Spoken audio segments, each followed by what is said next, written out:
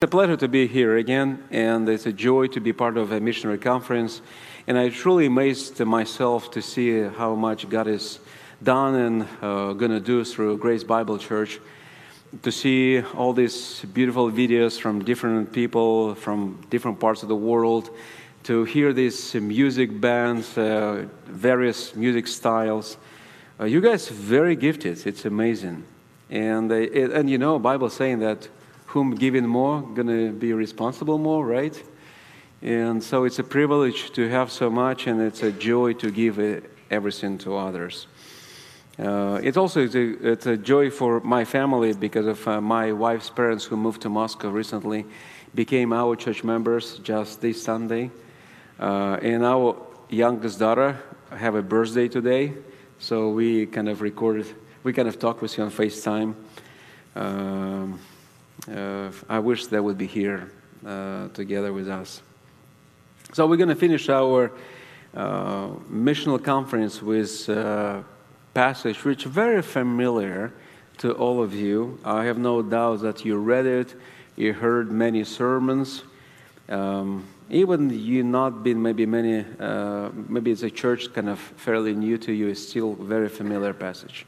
But I will start from beginning, looking back to my time or my youth time.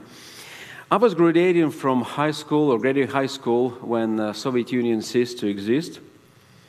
So I found myself at the university immersed in endless conversations about the bright future of our country. It's been 30 years ago. Each student was sure that he or she has best plan or best solution. It is interesting to know that God was rarely mentioned there, and if I started to bring up Christ's name or talking about Christ, many were indifferent or even actively opposed. Such was Yuri, the young man whose name was Yuri. He mocked my face, and often just vigorously argued against it. It went on like that throughout all our college years, for 5 years in a row. By the way, this kind of talk about improving the world does not stop around me to this day. What needs to happen to make the world a better place to live? For the nation to prosper and for the people around us experience joy and happiness? When various pains and sorrows surround you, it seems impossible. It just becomes like a naive dream or kind of empty mirage. So many solutions exist now. Politicians, economists, IT guys like Elon Musk, and social activists. We are offered one idea after another, how we can improve, what we do. But what we going to offer as Christians? What do we Christians say? How do we act? How do we relate to people around us who don't seem to understand or even like us?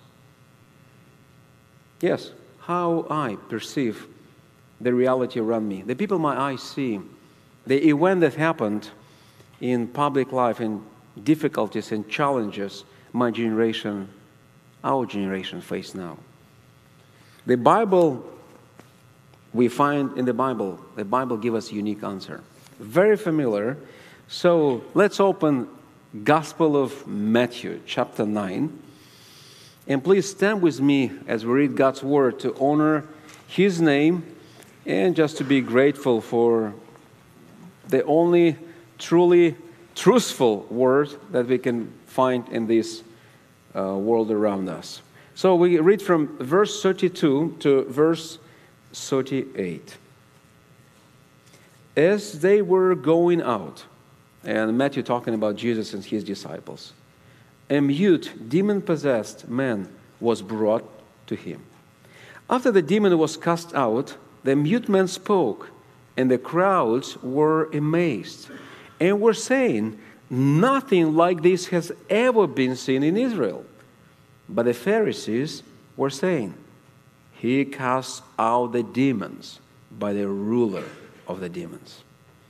Jesus was going through all the cities and villages, teaching in their synagogues and proclaiming the gospel of the kingdom and healing every kind of disease and every kind of sickness.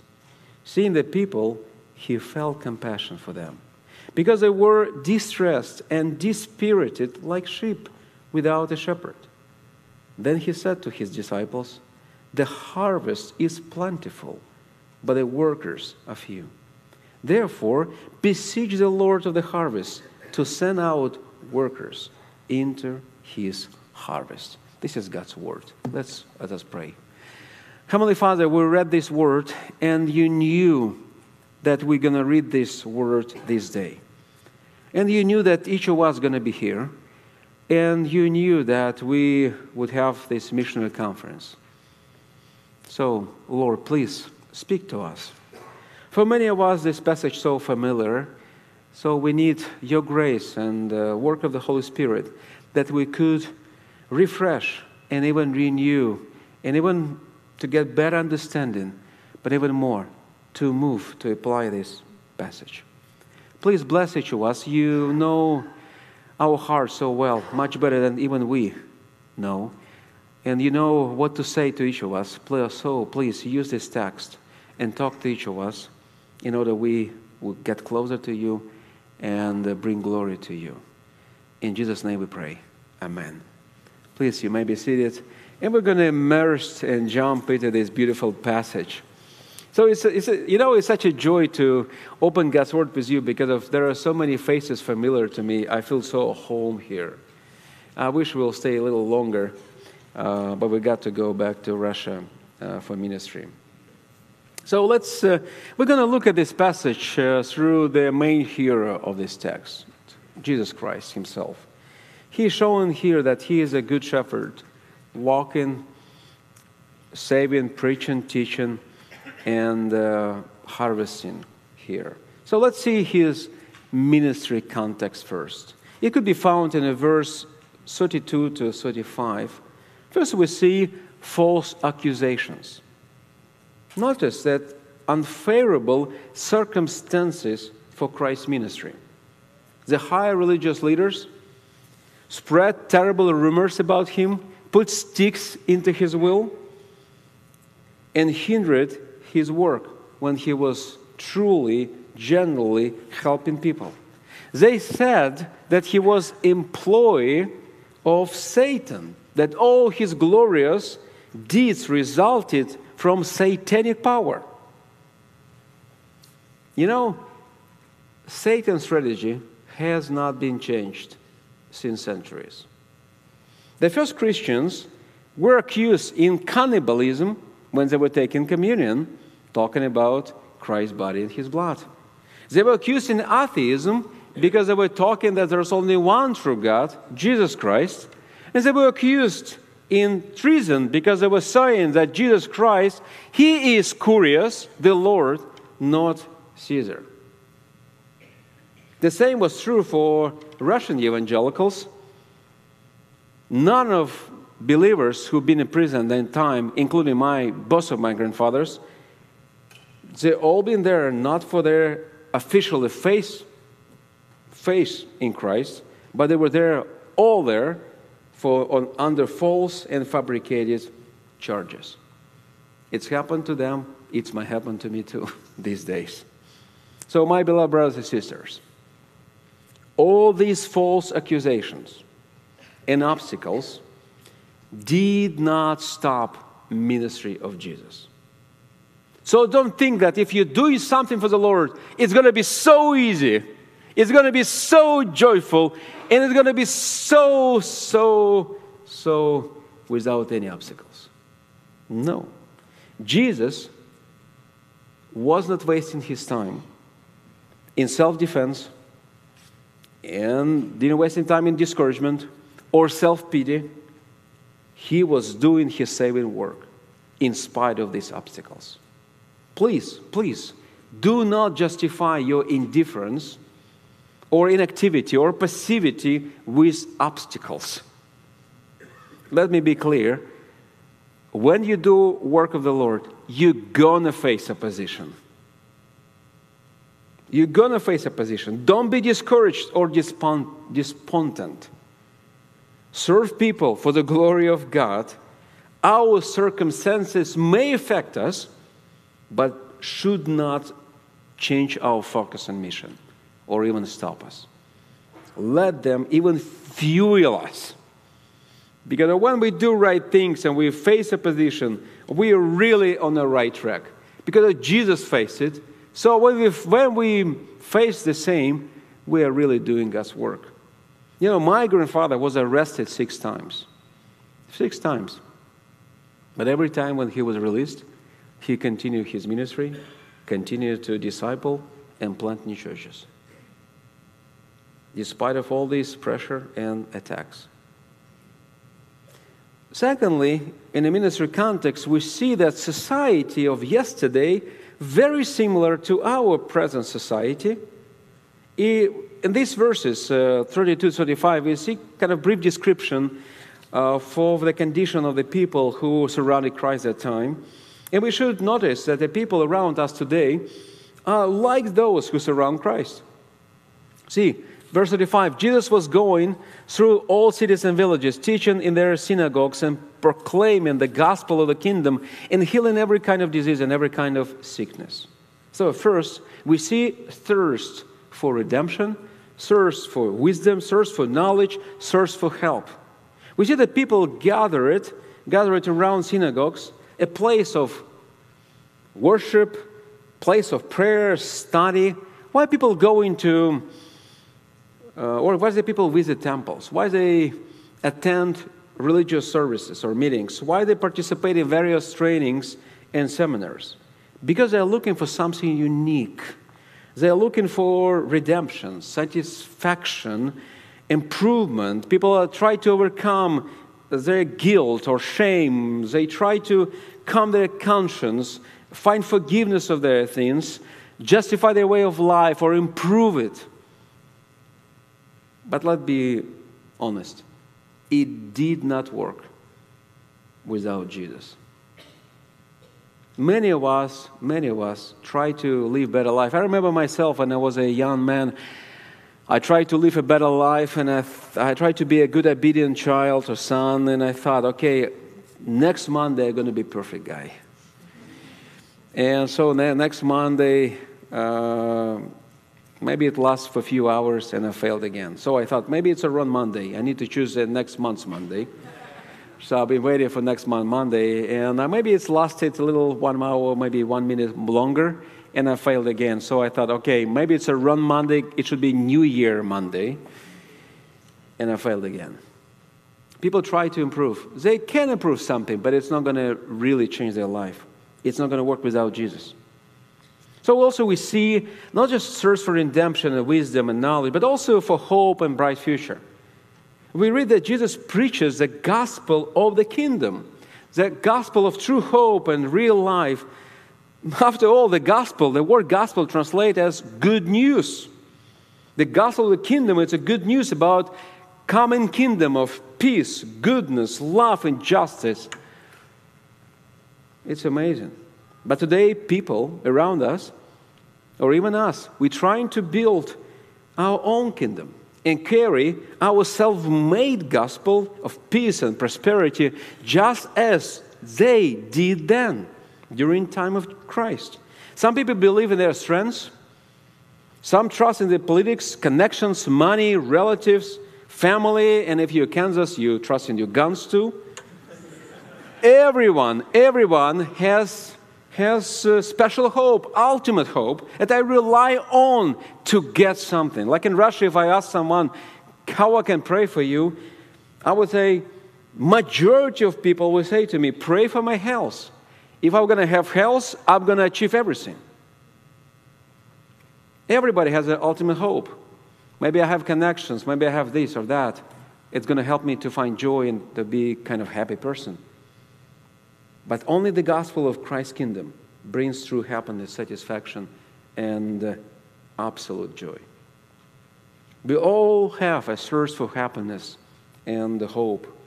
It is this inner desire that training gurus, politicians, and religious charlatans speculate on. We seek hope, meaning, fullness, purpose, and future. But Jesus preaches the gospel of the kingdom. We should repent of our false hopes, false gospels, arrogance, self-righteousness, self-centeredness, self-pity, and accept God's plan of salvation and redemption. Submit to Christ and enter under His rule. And thereby find true hope and lasting joy. We will not save ourselves. Only God's Messiah. Also, we see search for healing. Look at the end of verse 35. He was healing every disease and every affliction. This confirms that a king is here and the kingdom is at hand. And it points out to all our limitations and needs. Even today, even though we already know so much and our doctors and dentists can do incredible things, we are still sick. And strangely enough, with each generation, people becoming kind of weaker and more susceptible to disease. Like, I don't know how it's in America, but in Russia, when I look at young people, they all kind of always tired. It's like epidemic of tiredness. Like, let's do something. I'm so tired. What did you do? I've been in school. Oh, I didn't know that's so hard to be in school. No, I'm tired. I need to have 2 days off now. It's like epidemics. It seems like a generation after generation get weaker, and more susceptible. But, we also get new diseases and new viruses. There are so many incurable diseases in the world today. Humans are not invulnerable. Our physical bodies are dying. Our body cells can divide 50 plus minus 5 times. And that's it. That's it. Physical death. Nobody can stop it. Yeah, plastic surgeries can hide this aging process, but it's not going to work. You can't stop this process. So, beloved brothers and sisters, people have stayed the same. They are the same today as in Christ's time. But look at Jesus' attitude toward them. Let's go to verse 36. We see his heart. Seeing the people, Jesus, felt compassion for them because they were distressed and dispirited, like sheep without a shepherd. So Christ looked around himself and saw the crowds. And Matthew shows us what's happened in his soul. He kind of opened a window to his heart. Jesus experienced great affection and deep compassion for these people. This is not some kind of sentimentality or superficial feeling of regret or sorrow. This ancient Greek word is very powerful. It points to the deepest corners of Jesus' soul. Probably the best description I can offer you. If you find out that your mom or your child got to a terrible car accident and injured badly, and you came to visit her or your child in a hospital, and the very first time you see your child laying in this hospital bed, your heart and your soul are going to be moved with compassion, sorrow, pain. You kind of not just sympathize with these people, but move on and move on. Your heart is filled with sorrow, pain, affection, compassion. So Christ could not look at this reality indifferently or pass it by. Jesus was hanging a cross for all the world's suffering and sins. And actually he was moving there to die for our sins. So you can look at people, but not see them at all. I remember as my grandfather's church started to work with orphanages for children kind of development delay. It means that you're meeting children like 16 years old, but they kind of thinking like 8, 9 years old. And I remember my grandfather asked me to do a Bible study with them, and I was 90 years old. And I was a college kid and full of pride and arrogance, like I could do Bible study for you. I'm kind of smart. I'm a college kid. So I got this group of, there were maybe 25 people, some from church, some from these orphanages. And before we, and actually we started to read the Bible, and I started to ask some questions, and what this passage meant, and how we can interpret that. And some people are saying like, oh, this is kind of interesting grammatical construction, and let's do some exegetical work. And then finally we came to one boy, he was 16, from these orphanages, and he looked at all of us, looked at me as a leader, and he said, I really love this phrase, Jesus went to the boat. And I look at him with superiority, and I thought, what's special about that? What's really interesting? Why you kind of highlighted this phrase? It was really, I really wrong. I was really wrong. I repented at that. So I'm really confessing my sin to you. So he looked at me, and I saw tears in his eyes. And he said, this is my Jesus went to the boat. It's like electrical strike got to my body. My Jesus. He said it. He loved Jesus so much that for him everything was about Jesus was great. I was kind of super Bible study leader, and I'm not having such a heart for Jesus like this boy. Mentally, developmental, delayed boy. But he continued, said even more. He said, he got this boat to go to the Golgotha to die for my sins. Wow. God really humbled me that time. I repented in my heart. By the way, so I came there like a super Bible study leader. I was going back very humbled, repentant person. And you know, many years passed by, and I've been at one conference, and afterwards, a young man came to me, believe it or not, but it was that boy. God bless him so much, and he became a financial advisor of a local bank. With mentally development, kind of developed delayed, God not just saved him, but blessed him so much. But I looked so down on him. So when Jesus looked around this, he saw something different. He had such a different heart. The leaders then, the religious and political leaders, were bad shepherds. They exhausted the people and dispirited them, as the Bible says to us. They didn't love these people. Jesus, on the other hand, loved them and came to die for them, to save them. I was always amazed at Jesus' ability to look at the root, to see what is hidden behind the facade or outer facade. He didn't look and see the tax collectors, harlots, the peddlers in the temple, the cunning of self-righteousness religious. He saw weary and helpless people, exhausted by false messiahs or messages, their sins, hopelessness and despair, the outward success that does not satisfy, achievements that do not satiate, and religion that does not save. You know, you can see it clearly living in Moscow. By the way, in Moscow subway, every day we have more people than in Kansas State. More than 3 million people. It's a very crowded city. And when you take in subway, and I'm usually taking subway, I'm not so good driver as my wife, and I don't have so much time, and she has. So I'm using subway to travel because of traffic jam in Moscow could be terrible. Like you may go one day 15 minutes to that spot, and next day you will go, or on the way back you're going to go for 1 hour. So, and because my wife taking care of our children, so she's driving car, and I have a privilege to drive subway or use subway. You might be very tired of.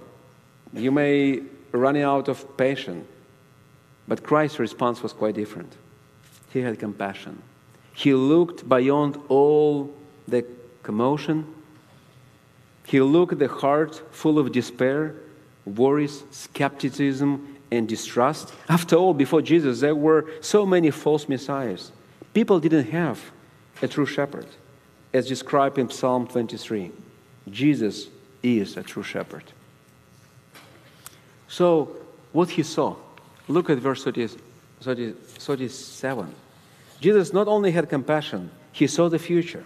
He saw perspective. He saw, let's read. Then he said to his disciples, the harvest is plentiful. The harvest is plentiful, but the workers are few. Who is the harvest based on the context of this passage? Who is the harvest? It is these weary and dispirited people. Their hearts have been softened through this hardship they have already experienced. They are prepared by God to be reaped. This is His work. He now needs laborers to put it together. No matter how paradoxical it seems, but God uses terrible things for His glory and our good. Not that He intentionally delights in evil or deliberately delights in it, or just does evil, but in His wisdom, He does use it. Let us remember Joseph and his brothers. Genesis 50, chapter 50, verse 20. Joseph saying, behold, you intended evil against me, but God turned it into good, to do what is now, to preserve the life of a greater number of people. You know, in our church, we're experiencing tremendous spiritual growth because of many difficulties and trials. You know, I want to say to you, we feel every Sunday that that's our last Sunday. Everything might be closed completely. So I see that people come into faith because of these difficulties and hardship. Of course, as a pastor, I would love them to come because of my preaching. But God using these trials to bring them to listen to my preaching. It's all glory goes to God, but He uses these difficulties. I think probably each of us can give hundreds of examples of this. Someone even said that he gets closer to God when he lies on his sick bed. It doesn't mean that all of us need to get sick and to be in a hospital, but it's simply that a moment of sorrow, trials or illness, one might feel very close to the presence of God and know one needs Him even more than when he is doing well. So for some, these trials soften their hearts. For some, it's the harden their hearts. But still, there are many, many with softened hearts.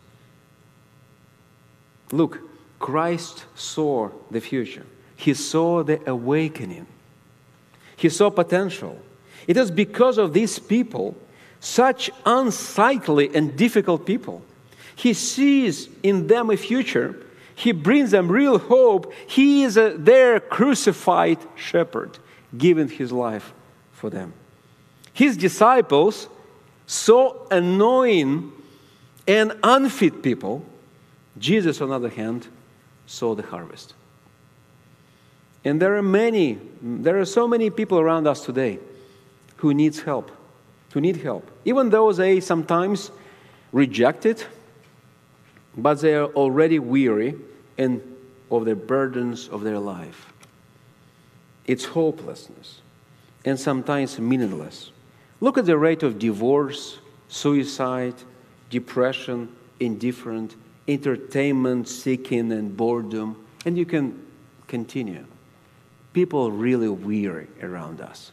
Very weary and very, very hopelessness. So how do I relate to these people? When I meet them on the street or in grocery store, what comes in my mind first when I see them? Anger, resentment, irritation, arrogance, pity. Jesus had compassion and saw the harvest. The harvest. Recall the parable. Let's recall the parable of wedding feast. Whom the king invited in the end? The most unsightly, the very last, the most forgotten. In the Bible, God often works through the weakest, the most unworthy, and the most outcast. We sometimes passed up the harvest by handing our laborers or being motivated by our stereotypes. Something like, this is a good person, he's worthy to be saved. This is a terrible person, I don't want him in my row in my church. I'm not going to talk with him at all. But God has power to save the highest and proudest and to lift and use for His glory the most forgotten and unsuitable in human eyes. We could see the harvest because we trust in sovereign God who has compassion, has a perfect plan, and because of He loves. I remember when our church started to work with drug addicts, it's been very challenging to us because of none of us was drug addict. We didn't know how to deal, but we saw there are so many young people like that. So we started to work with that, and I remember as one sister brought her relative, his name was Andrei, to our church, and he has empty eyes, but also kind of cunning eyes. And everybody feared him. I remember he sitting in the corner and nobody wanted to talk with him. Drug addict, terrible guy. And he really lied a lot, deceived a lot, did a lot of bad things. And even his relative was afraid of him. So she came to me and said, Pastor, can you talk with him? And we started our conversation. And I tell you that it was not easy, because I didn't know much. He was so cunning that even deceived me. One day he ran to me and said, there's a problem with my mom. I need some money to buy medicine. Oh, sure, for your mom, please take it. And he bought drugs. But step by step, God's word started to work in his heart. And on one day, a miracle happened. God gave him regeneration, and he repented and believed. And he became a pastor of one church in Novosibirsk that keep planting churches at the most dangerous places in Russia. They recently sent one couple to a place which I'm not going to call, but there had never been any evangelical church in Russia for centuries. They sent a couple, former drug addicts, who are afraid only God, only. They're ready to die for the Lord Jesus. It's amazing. We're partnering together and are good friends. I remember how God saved him. So unsightly, so unfit, so dangerous person. So look what Jesus has been doing and what kind of ministry he was doing by having this terrible, difficult context, having a compassion and seeing the harvest. What's his response? Look at verse 38. We see a shepherd's ministry. Therefore, beseech the Lord of the harvest to send out workers into his harvest. So quite interesting verb is used here. Send out. It doesn't mean to recruit or to call or to find. This verb suggests that the Lord of the harvest already has someone who can be his worker. But they cannot yet be sent out for some reasons or some reason. And the verb itself translates cast out, threw away, sent away into the harvest.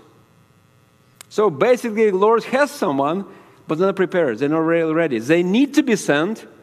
So the context of this passage shows us several reasons they have yet to be sent.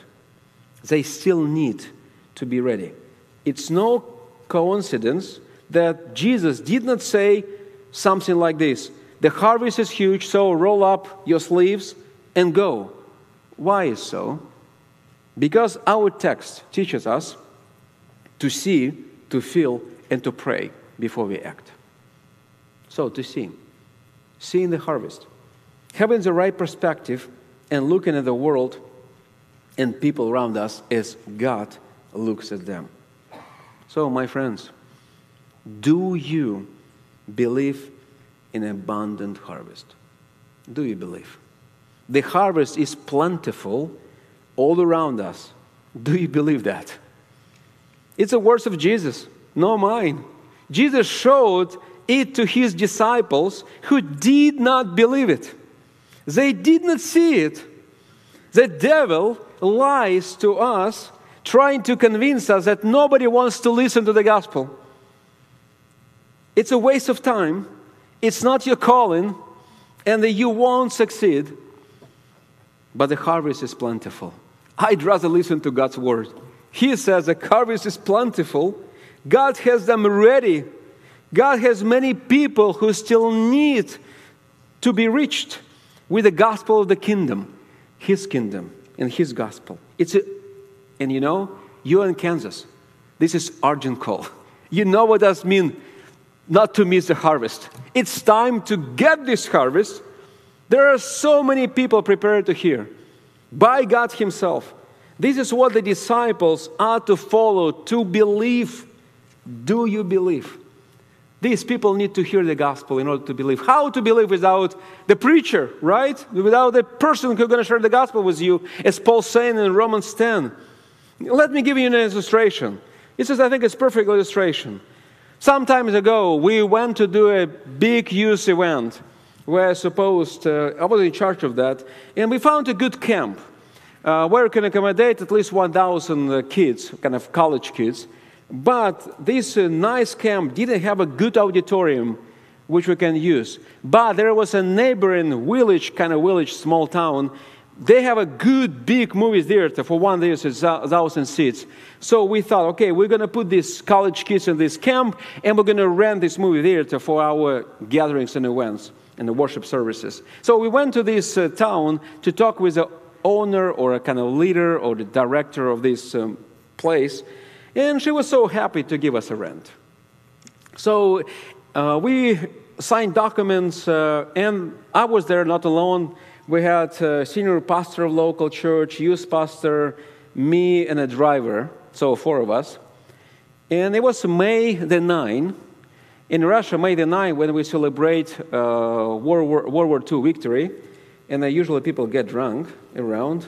So it was kind of sunny May day, and we were standing with senior pastor, youth pastor, and the director of this movie theater, waiting for our car, for our driver. And our driver was driving back to us after filling his tank. And we saw that it was like in a way where we have this entrance. It was really close. We thought we're going to jump in this car, go to have Siberian steaks and a Russian sauna. It's going to have great time, great evening.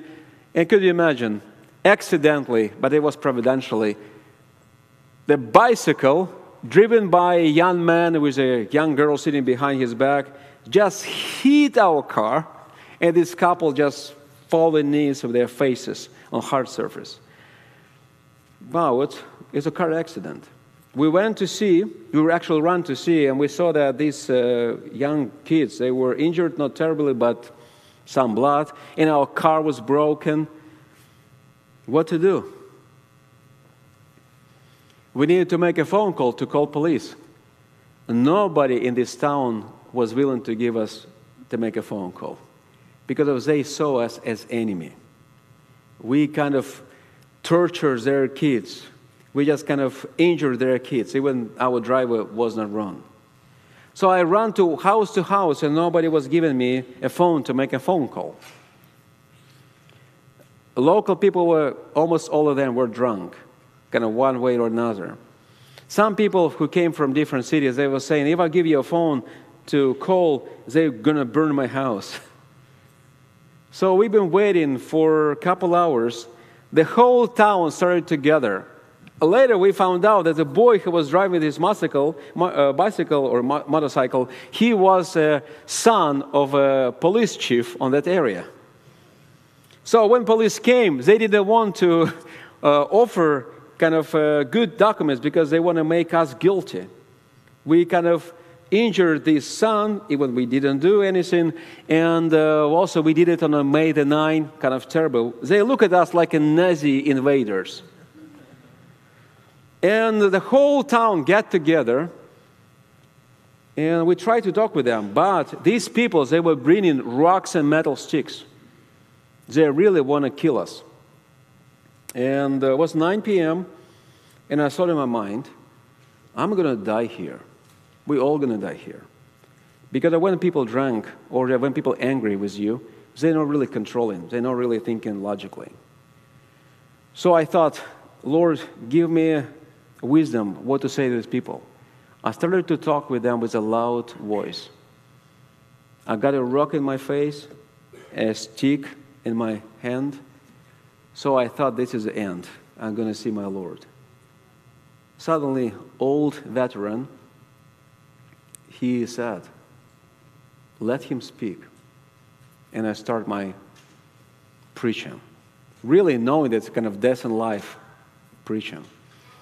And I said, you know, we came here with a purpose, to bring college kids to do a conference. We came here to bring blessing, not a curse. Suddenly, this police chief said, last night, I was praying to God, whom I don't know, that He would bring someone to let me know how to find Him. And He brought you. So I said, this is the answer of your prayer. And could you imagine? I said, let's pray to the Lord that He will come to your village. And the whole town bowed their knees and we prayed. Local brothers said to me that sometime after, they planted a church there. You didn't plant a church by coming and being threatened to be killed, right? But this is the way how God working. If you're going through a book of Acts, you will see how much hardship and difficulty faced Apostle Paul. But God prepared these people. They just needed to hear the gospel. They just needed to hear the message of His kingdom. So, look, this text has an amazing promise. God is the Lord of the harvest. Our ministry will not be fruitless. Being a co-worker of the Lord of the universe, this is an incredible privilege.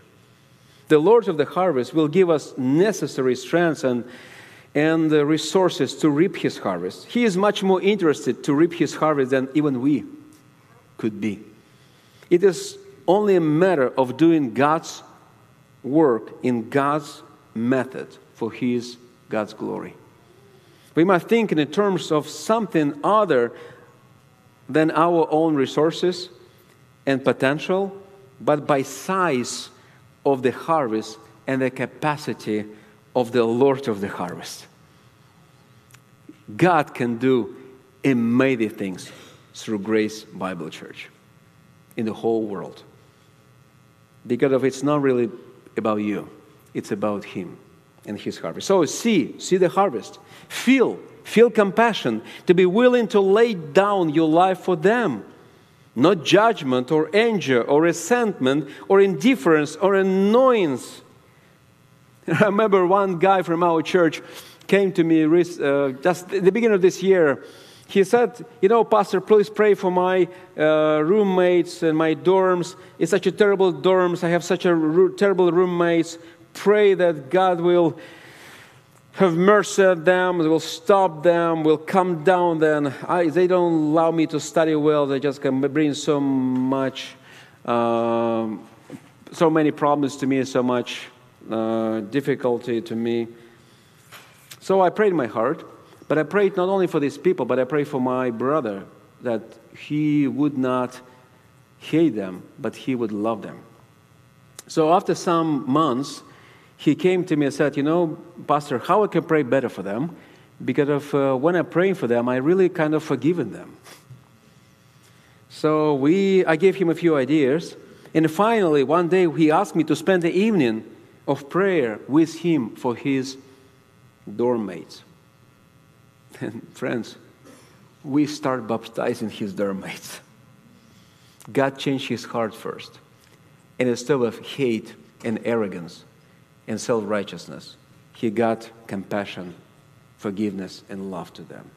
And he started to preach, and God started to open their hearts to listen to.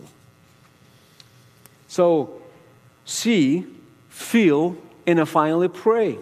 Jesus wants his disciples to understand that there is a great harvest before them, a feast of ministry. That is constantly prepared according to God's sovereign plan. He said that the harvest is plentiful. In other words, there is no shortage of what God wants, can do, and does accomplish. God has prepared a rich harvest in ministry. There is only one deficiency: the laborers or workers are few. How do we make up for that deficiency? Even today, Jesus' teaching are in contrast with modern culture. In time when we seek immediate and impactful action, Jesus emphasized different thing: the importance of prayer as the most appropriate and effective approach. He directs us to pray to God, the Lord of the harvest, as it is He who sends workers to reap His harvest and determine the size of our share. Prayer is therefore crucial. Jesus teaches us to pray to the Lord of the harvest, acknowledging that the harvest belongs to Him. This call to prayer emphasizes the importance of humility. Our humility, reminding us not to rely solely on our strengths, knowledge, wisdom, confidence, power, abilities, encourage us to avoid a pragmatic mindset and instead trust in something greater than ourselves. You know, our church planted a new church this September. And we had a great team, much better than when our church was planted. We did many good things to prepare them. And you know, we thought that one thing going to be the most simple thing. We even didn't pray for that. A place to rent for this church. So when we about to launch the church, we found out that we don't have a place to rent. And we sent our deacons to find a place to rent. They just trying to find, didn't work. Finally, the church realized we didn't pray for that. We thought it's so simple. So simple, the easiest thing to do. We thought that the money team was going to be the hardest. But also rent was, they find a place. So 3 days before the launch, God gave us a place. But only when we truly repented in our self-confidence and trusted Him, He gave us a great place to start the church. And I talked with a pastor of that church plant just last Monday, and he said that God is doing an amazing thing. There were already many people coming, 7 people signed for baptism. We just launched in September. God already there.